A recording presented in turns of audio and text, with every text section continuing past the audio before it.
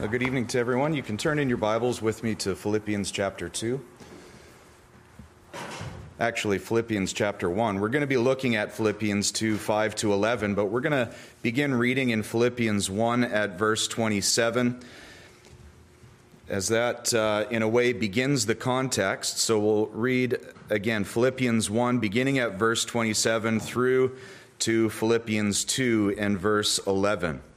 So this is Philippians 1:27. This is the word of God. Only let your conduct be worthy of the gospel of Christ, so that whether I come and see you or am absent, I may hear of your affairs, that you stand fast in one spirit, with one mind, striving together for the faith of the gospel, and not in any way terrified by your adversaries, which is to them a proof of perdition, but to you of salvation, and that from God. For to you it has been granted on behalf of Christ, not only to believe in him, but also to suffer for his sake, having the same conflict which you saw in me, and now here is in me. Therefore, if there is any consolation of Christ, if any comfort of love, if any fellowship of the Spirit, if any affection and mercy, fulfill my joy by being like-minded, having the same love, being of one accord, of one mind. Let nothing be done through selfish ambition or conceit, but in lowliness of mind let each esteem others better than himself. Let each of you look out not only for his own interests, but also for the interests of others. Let this mind be in you, which was also in Christ Jesus, who being in the form of God, did not consider it robbery to be equal with God, but made himself of no reputation, taking the form of a bondservant and coming in the likeness of men. And being found in appearance as a man, he humbled himself and became obedient to the point of death, even the death of the cross. Therefore God also has highly exalted him and given him the name which is above every name, that at the name of Jesus every knee should bow, of those in heaven and of those on earth and of those under the earth, and that every tongue should confess that Jesus Christ is Lord, to the glory of God the Father. Amen. Well, let's go to our God in prayer. Heavenly Father, we thank you once again for this time of worship. We rejoice in this freedom that we can gather together to worship Father, Son, and Holy Spirit, the one and only living and true God. And we thank you that we can gather together as the saints of Christ in this place. And we do pray that you'd bless us now by your Holy Spirit, that we might rejoice in our Savior, the Lord Jesus Christ, that we might, by that Spirit, know your word all the more and rejoice in the God and in the Christ to whom it points. And we pray in the name of our Savior, Jesus Christ. Amen. Well, just a little bit of the structure of the entire passage that we just read. And before we look at that and move to chapter 2, verses 5 to 11, Philippians was a prominent Roman colony at the time of the writing of this book, of the letter to the Philippians by the Apostle Paul. It was a foremost city, I believe Paul calls it, or Luke calls it in the book of Acts. And there were a number of notable things in its history that might inform some of the things that we're reading here, especially in verses from chapter 1, verse 27 through to 2:11 and elsewhere. The city itself gains its name from a great champion in their history, Philip II of Macedon, who was the father of Alexander the Great, whom you probably know more than Philip II of Macedon. But Philippi was named after the father of Alexander the Great, who was a great military commander. Great in the sense of being a military commander, not so much as a man, but as a military commander and as the king of Macedon, the city gains its namesake from him. There was a great defeat of the Thracians in the 4th century BC, where Philippi became a prominent city shortly after that. It was also the site of Caesar Augustus. You'll remember that Julius Caesar, in that famous Shakespearean account, and in history as well, is killed by people who conceived a plot against him. Well, Caesar Augustus gained revenge against those who killed Julius Caesar and gained a victory at Philippi. It, of course, has notable biblical history with the the defeat of the triune God and the Lord Jesus Christ over that girl who had demon possession, the salvation of Lydia, the salvation of the Philippian jailer. But it was a very prominent Roman city, and so this message comes to people who had a measure of pride in their own citizenship. It may be in their own nationality as being Philippians. They were Christians, obviously, and yet there is an exhortation here that they are to set aside conceit, that they are to set aside pride, and that they are to put on humility. And so we see the first section that we read here, there are particular orders given, and these are orders unto unity. Only let your conduct be worthy of the gospel of Christ, so that whether I come and see you or am absent, I may hear of your affairs, that you stand fast in one spirit with one mind, striving together for the faith of the gospel. So there are these orders given that they would, in a sense, and it gets to the manner by which they are to be united in a moment, but they are to cast off humility, to cast off pride, that is, to put on humility, and to be unified in the things of gospel truth. There is courage instilled following that command given in verses 28 to 30 in the face of opposers, in the face of persecutors, in the face of the enemies of the gospel. They are not to be terrified, because that very opposition is proof of the inevitable judgment that will come upon those who are persecuting them. And they have been granted not only to believe in the Lord Jesus Christ, but there is also this blessed divine gift of grace to suffer for the name of Christ. We very often think of that first as a gift and not so much the second. But just as it is a gift to believe in Christ, so too is it an honor and a gift to suffer for the name of the Lord Jesus Christ. There is then this disposition required laid out, beginning in chapter 2 and verse 1. So how are you to be unified? How are you to be as one man in one spirit, striving together for the faith of the gospel? Well, you are to be like-minded, of the same love, being of one accord, of one mind. You're not to let anything be done out of selfishness, self-serving ambition or conceit, pride, overconfidence, but in lowliness of mind, the Apostle Paul says in verse 3, let each esteem others better than himself. Let each of you look out not only for his own interests, but also for the interests of others. That verses 1 to 4 of chapter 2, basically that is the manner by which verse 27 of chapter 1 can come to fruition. We would be unified as Christians. We would be as one man, as in one spirit, striving for gospel truth if we put off our own selfish ambition and conceit, if we put off our pride, if we put off ourselves, and we put on humility and seek to put each other before ourselves. That's the point of the Apostle Paul. And then he gets to our focus this evening. He gets to the most blessed example that he could put forth as an example of humility. And that is, of course, the Lord Jesus Christ. So with regards to verses 5 to 11, we want to look simply at two things: the exhortation and the exemplar. So after the disposition required is laid out, the example is shown. The eternal Son and the condescension from the pinnacle of glory to the lowest ignominy or shame, to take upon himself man's nature to execute his task as the last Adam. That's what we have before here as this example shown. And first off, then, notice the exhortation. Verse 5, let this mind be in you, which was also in Christ Jesus. So what mind is he speaking of? Well, the mind that he opens up in verses 1 through 4 of chapter 2. What mind are we to have? We are to have a mind that is in Christ, that was in Christ Jesus. And Christ Jesus had such a disposition that he did not do anything out of selfish ambition or conceit, but in lowliness of mind put others before himself. Remember the words of Christ himself. The Son of Man did not come into this world to be served, but to serve, and to give his life a ransom for many.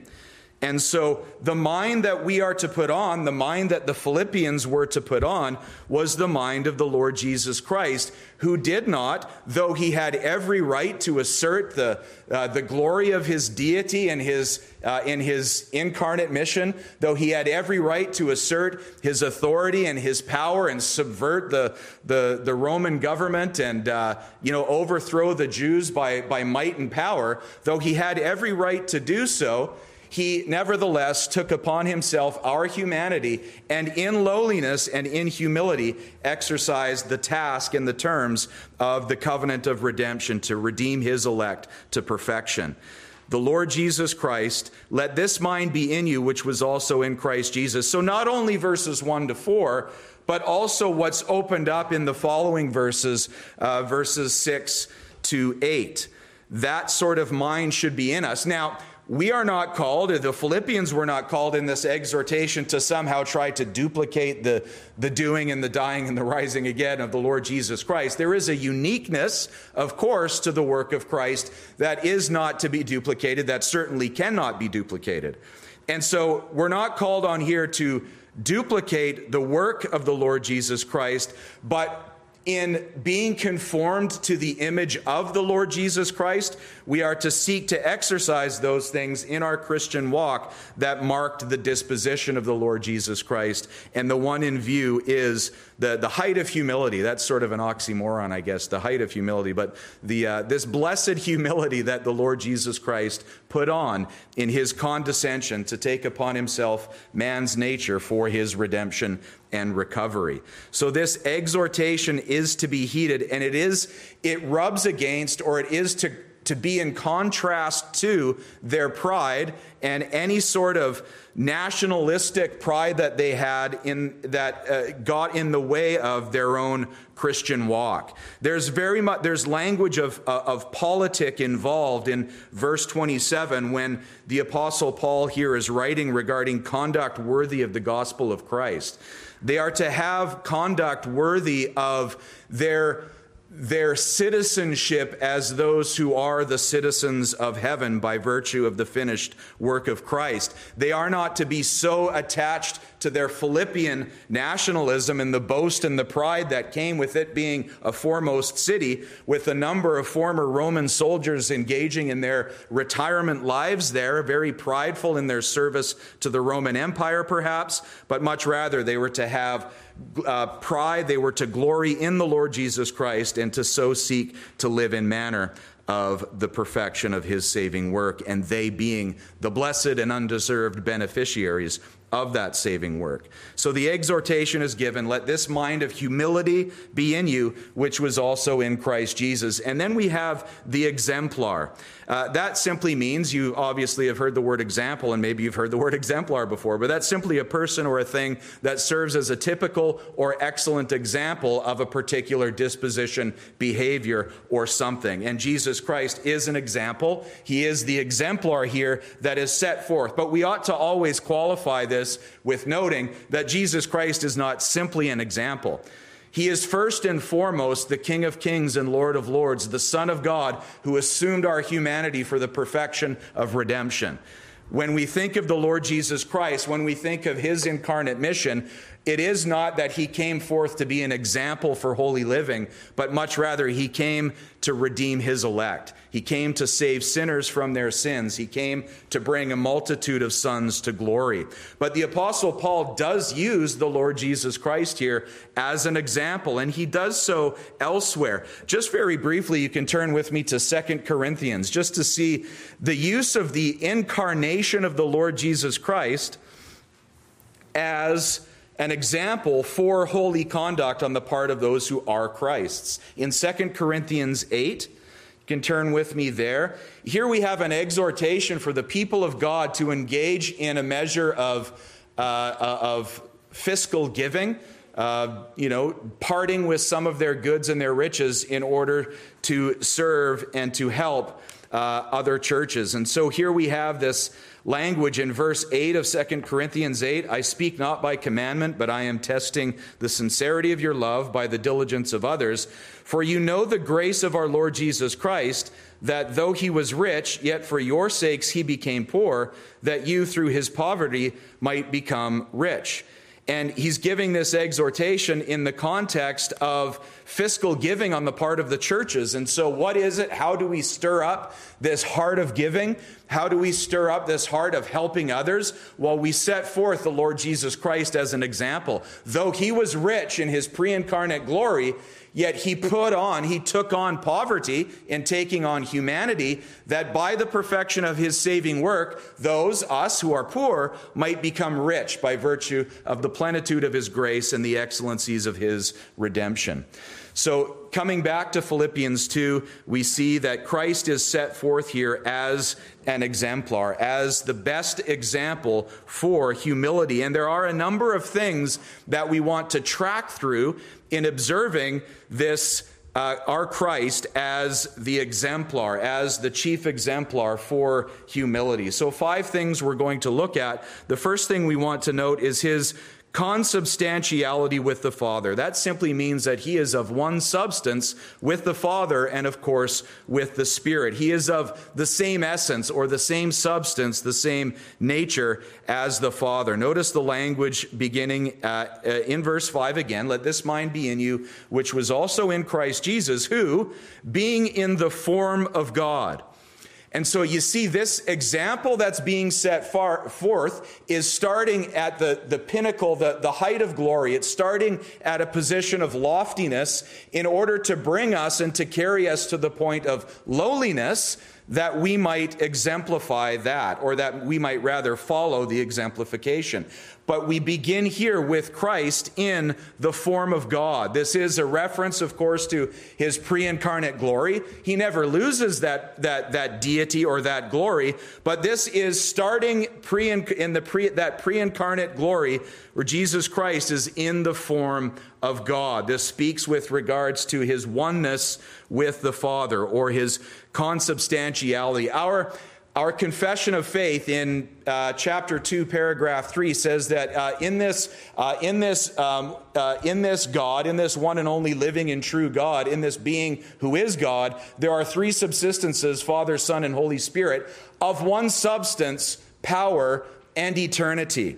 And so the Apostle Paul, inspired by the Holy Spirit, bringing forth the reality of this blessed condescension on the part of Christ, begins with that one substance reality. Christ is in the form of God, who being in the form of God. Now, there has been, in the history of interpretation, 2 positions regarding this language of in the form of God. Some have taken it to be, and to the exclusion of the other option in one case, or in the case of their particular position, that the form of God means the manifestation or the visible manifestation of the glory of God. Because elsewhere in the Scriptures, the particular Greek word used is used always in that context with regards to a visible manifestation of a thing. The other position takes it as the form of God being simply synonymous with essence or substance or nature. Most of the early church fathers took that particular view. And some of the modern interpreters would say, well, they were just tied up in Christological controversies, and that sort of twisted their interpretation a little bit.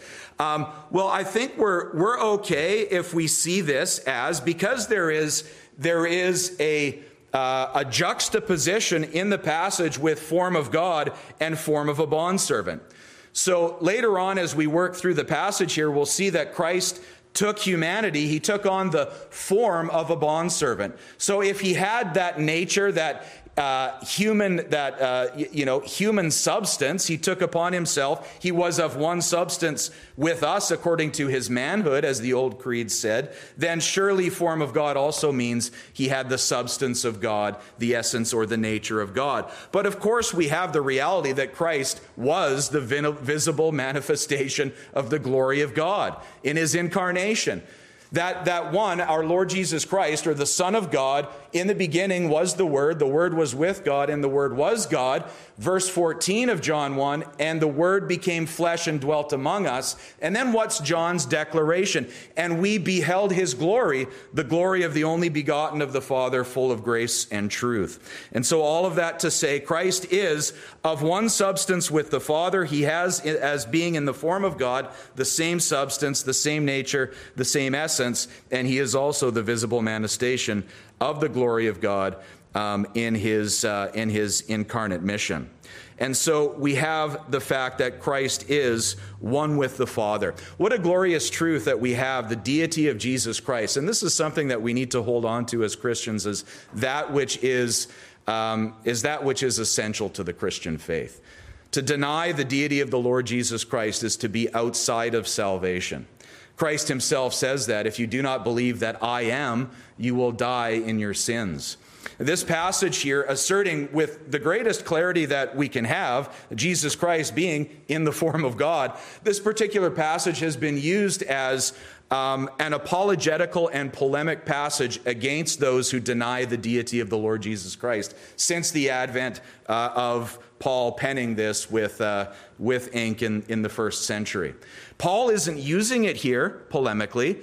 Paul isn't using it here as a polemic against those who would reject the deity of Jesus Christ. He, assuming it, knowing it, glorying in that truth, is simply using this and moving towards the incarnation of Christ as an example for humility. But in the history of the church, it has been used, and rightly used, to argue for the glory of Jesus Christ and his essential deity. There's a great passage by Chrysostom when he's doing an exposition on this particular passage, and he personifies Philippians 2, 6 to 11, as a warrior wielding a great sword.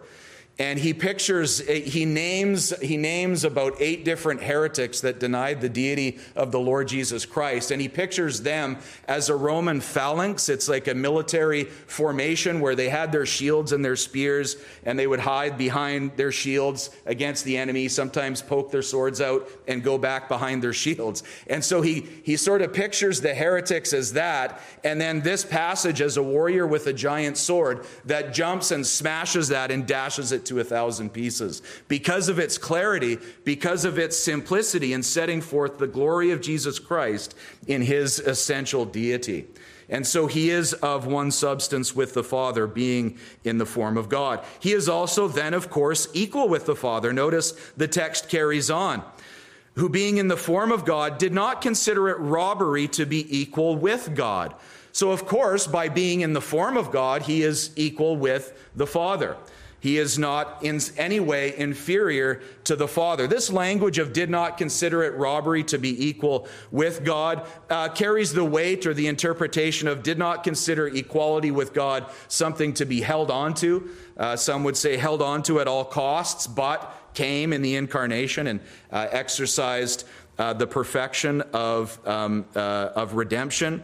And so all of that to say, this asserts, again, in starting at loftiness, the equality of the Son of God with the Father. There are some in our day that are trying to denigrate the Lord Jesus Christ to a position lower than the Father. You've perhaps heard of the eternal functional submission, or the eternal submission of the Son, subordination of the Son. The subordinationism of old is prominent in our day, with people even within the Reformed camp arguing for the Son of God being eternally subordinate in some sense to the Father. The text, though, is clear in contrast to that. He is equal with God. He is equal with the Father. Some of the early church fathers spoke this way, asserting the clarity that the Scriptures bring regarding the fact that Christ is in no way inferior to the Father according to his deity. It cannot please the good Father if the Son be judged inferior rather than equal to his Father. That's Ambrose. He is in no way inferior to the Father, Chrysostom. ever be spoken among us with boldness that famous dogma of the fathers, which builds up the churches in the sound doctrine wherein the Son is confessed to be of one substance with the Father, and the Holy Ghost is ranked and worshipped as of equal honor. That's Basil of Caesarea. And then Spurgeon, of course, any doctrine which hath not the Father, Son, and Holy Ghost as equal persons in one undivided essence, we cast aside as being unsound, for we are sure that such doctrines must be derogatory to God's glory. So Jesus Christ, the Son of God, is equal with the Father, in no way inferior. Inferior according to his humanity, certainly. But according to his deity, and as the Son of God, the second of the blessed triune, in no way inferior, being one with the Father and equal with him who begat him. And remember, the Apostle Paul is starting here, moving from the loftiness of deity to the lowliness of the assumed humanity, where we go now. Thirdly, so we have his consubstantiality with the Father, his equality with the Father, and now we have his condescension in the incarnation. If Christ is, and he is, but Christ is of one substance, consubstantial with the Father according to his deity, he is then, in assuming our humanity, consubstantial with us, or of one substance with us, according to the manhood, according to his humanity. The passage reads thus.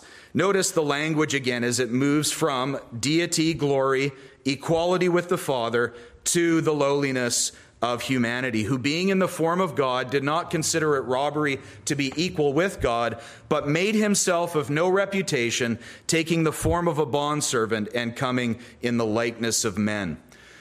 You know, this is where, and we've read this passage before, we've heard this passage before. Hopefully as Christians, we're never so far removed from our first grip upon Christ that we can't, however many years after our conversion, come to passages like this and glory in our Savior Jesus Christ. What an amazing condescension we have from the form of God, from equal with God, to making himself of no reputation, taking the form of a bondservant and coming in the likeness of men. That Christ took on our humanity for our redemption, for our recovery, is the most blessed thing to contemplate, isn't it? The Lord Jesus Christ, that the Son of God, the second of the blessed triune, in time and in history assumed our humanity, took upon himself our nature with all the essential properties and the common infirmities thereof, and yet without sin, and exercised and perfected the blessedness of redemption. What a truth we have in this language, that the Son of God, that the maker of angels, that the maker of galaxies, that the maker of the universe would condescend and make himself of no reputation. What a blessed truth. Taking on the form of a bondservant. The one who is master of all is found as a bondservant in the lowliness of his incarnation. What a blessed truth. The Council of Chalcedon, the creed that they generated, speaks in these words: "We then, following the Holy Fathers, all with one consent, teach men to confess one and the same Son, our Lord Jesus Christ, the same perfect in Godhead and also perfect in manhood, truly God and truly man, of a reasonable soul and body, consubstantial with us according to the manhood, in all things like unto us, without sin." We ought to note here that the language is used in other Bibles, and it speaks with regards to Christ as emptying himself. The language would be at verse 7, "but emptied himself, taking the form of a bondservant and coming in the likeness of man." That's an okay rendering, but it has been the cause of Christological grief throughout the centuries, where some are proposing that this emptying is a divesting of his glory and his deity. In some way, somehow, which is impossible with God, setting aside divine attributes and perfections for a time and then regaining them at his exaltation or something like that. That is madness, and it is against the words of Scripture, and it is against the nature of God and the nature, of course, of the Son of God being of one substance with the Father and equal with him who begat him. So this emptying, what is it then, or this making of no reputation? It is the taking on of humanity, our nature, and not the divesting of his deity or the temporary setting aside of glory and attributes. So this emptying, this making himself of no reputation, is simply the assumption of humanity. In fact, the very next verse says that, taking the form of a bondservant. That's linked. How is it that he emptied himself? How is it that he made himself of no reputation? By taking the form of a bondservant, by assuming humanity and coming in the likeness of men. We ought to note as well that there's a very common saying that unfortunately gained traction decades ago, and it's the saying that Christ here, this language is subtraction by addition, that Christ added humanity to himself. We must observe that the language of union is to be infinitely preferred against the language of addition. God cannot add to himself humanity. Humanity was not added to deity because nothing can be added to deity. Deity is infinite, eternal, and unchangeable in all its glorious perfections, in all his glorious perfections. And so that language of subtraction by addition, Christ didn't add humanity to himself. He assumed humanity, which then is birthed forth or then comes forth and results in union. So it's assumption unto union. It is not by subtraction. It's not by addition, but it is by assumption unto union that Christ has humanity and has it eternally in the bliss of heaven as he displays the glory of the perfection of his redemption to the elect throughout eternity. And so Christ is perfect in Godhead, perfect in manhood. And do you see the motion of the passage in exhorting Christians to humility? The bliss, the glory, the perfection of deity and in that pre-incarnate glory, and then the movement now as it moves down to our lower ignominy, as the old boys would say, or our lower shame, our earthliness, our humanity, Christ, the Son of God, assuming that humanity for our redemption and for our salvation. What a blessed movement we have in this passage. There is an account in the early Roman Empire in the first century. It was around 115 AD-ish.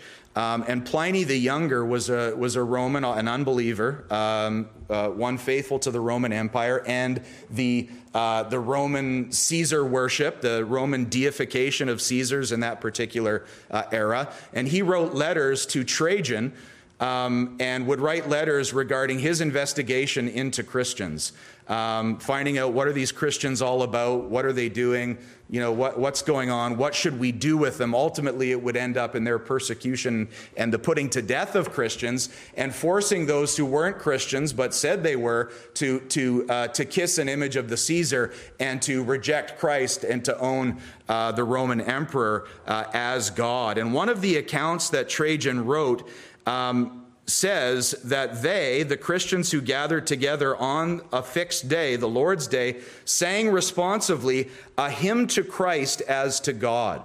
And that's what this particular passage is called, the hymn to Christ as to God. This is an early Christian hymn in essence and in form that the Apostle Paul is bringing forth here, and subsequent generations of Christians have sang the glory of the Lord Jesus Christ, the hymn to Christ as to God. The movement of this hymn is absolutely blessed. And we move then now to his obedience unto death as the reason for his incarnation. So Christ comes in the incarnation. He takes upon himself humanity. What is the reason for the assumption of humanity, the uniting of humanity to himself? Well, we see here in verse 8. And being found in appearance as a man, he humbled himself and became obedient to the point of death, even the death of the cross. So his obedience unto death is the reason for his incarnation. Christ came into this world sinners to save. According to the Apostle Paul, that is a worthy saying, or a saying worthy of all acceptation, a trustworthy saying, that Christ Jesus came into this world sinners to save. His obedience unto death is the reason for his incarnation. It was not that he came as an example, though he does serve as such, but much rather he came as the Savior of the sons of men. He came to redeem us from our sins. This should be a blessed thing, again, as we noted this morning, as we reflect upon our sins. There's a wholesome exercise where we can look back upon the fact that we have transgressed the law of God at every point. And not only did we do that prior to our conversion, but we do daily as those with remaining corruption being conformed to the image of his Son. And yet we can very quickly move from the fact that we have transgressed and that we do transgress to the one who redeems us, to the one who has saved us, to the one who has came and took upon himself our humanity that he might perfect obedience in our stead and that he might die upon Calvary's cross to bring us to everlasting bliss. What a blessed thing, his obedience unto death. The language, again, of the text is he became obedient to the point of death, even the death of the cross, even the cross death. This brings forth the reality that Jesus Christ, from conception to exaltation, his life was marked by one of obedience. Not only was his life one of perfect obedience from cradle to grave, but it was one of perfect obedience rendered substitutionarily or vicariously, that is, in our place, in the place of all of his people.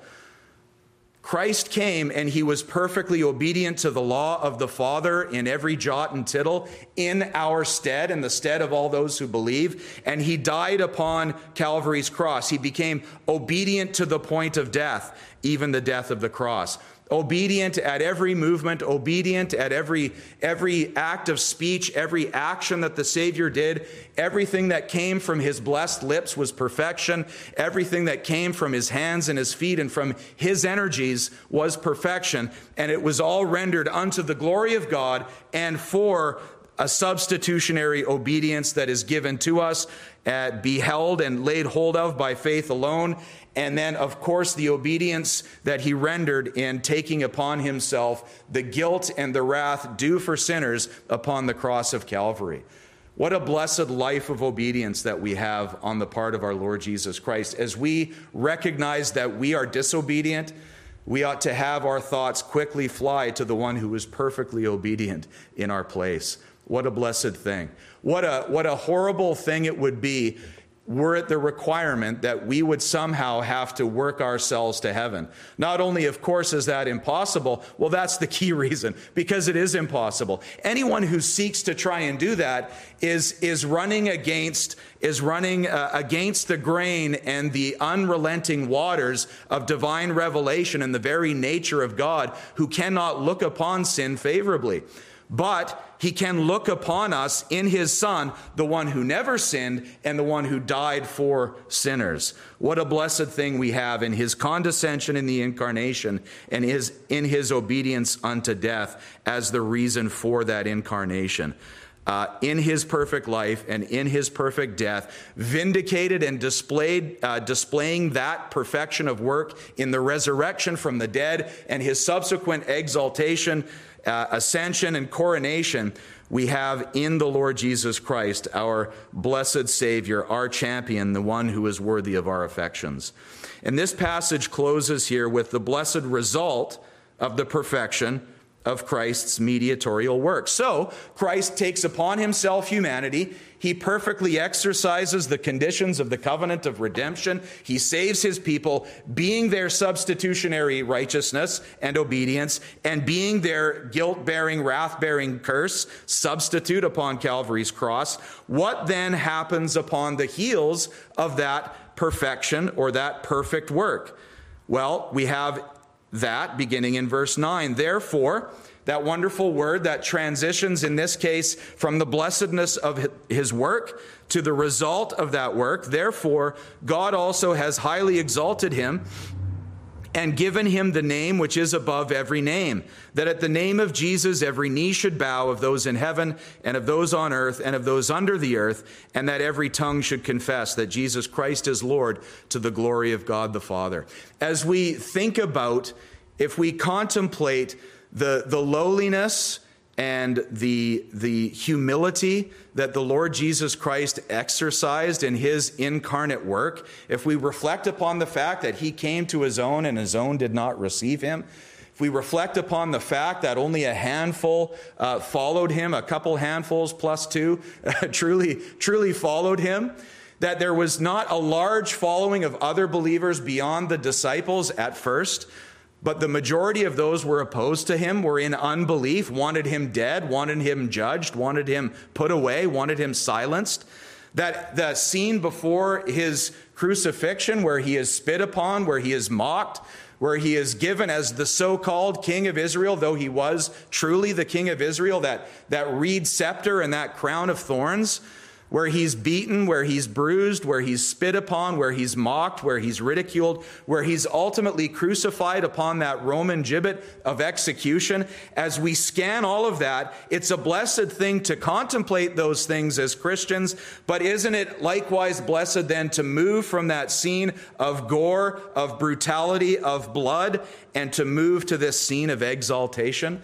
That Christ, in the perfection of his work, following the perfection of his saving work, is now resurrected and is now highly exalted, has ascended to the right hand of the majesty on high. What a blessed victor, and what a blessed hero, and what a blessed result that follows the perfection of his redeeming work. He has highly exalted him, given him the name which is above every name, King of kings, Lord of lords, that at that name every knee should bow.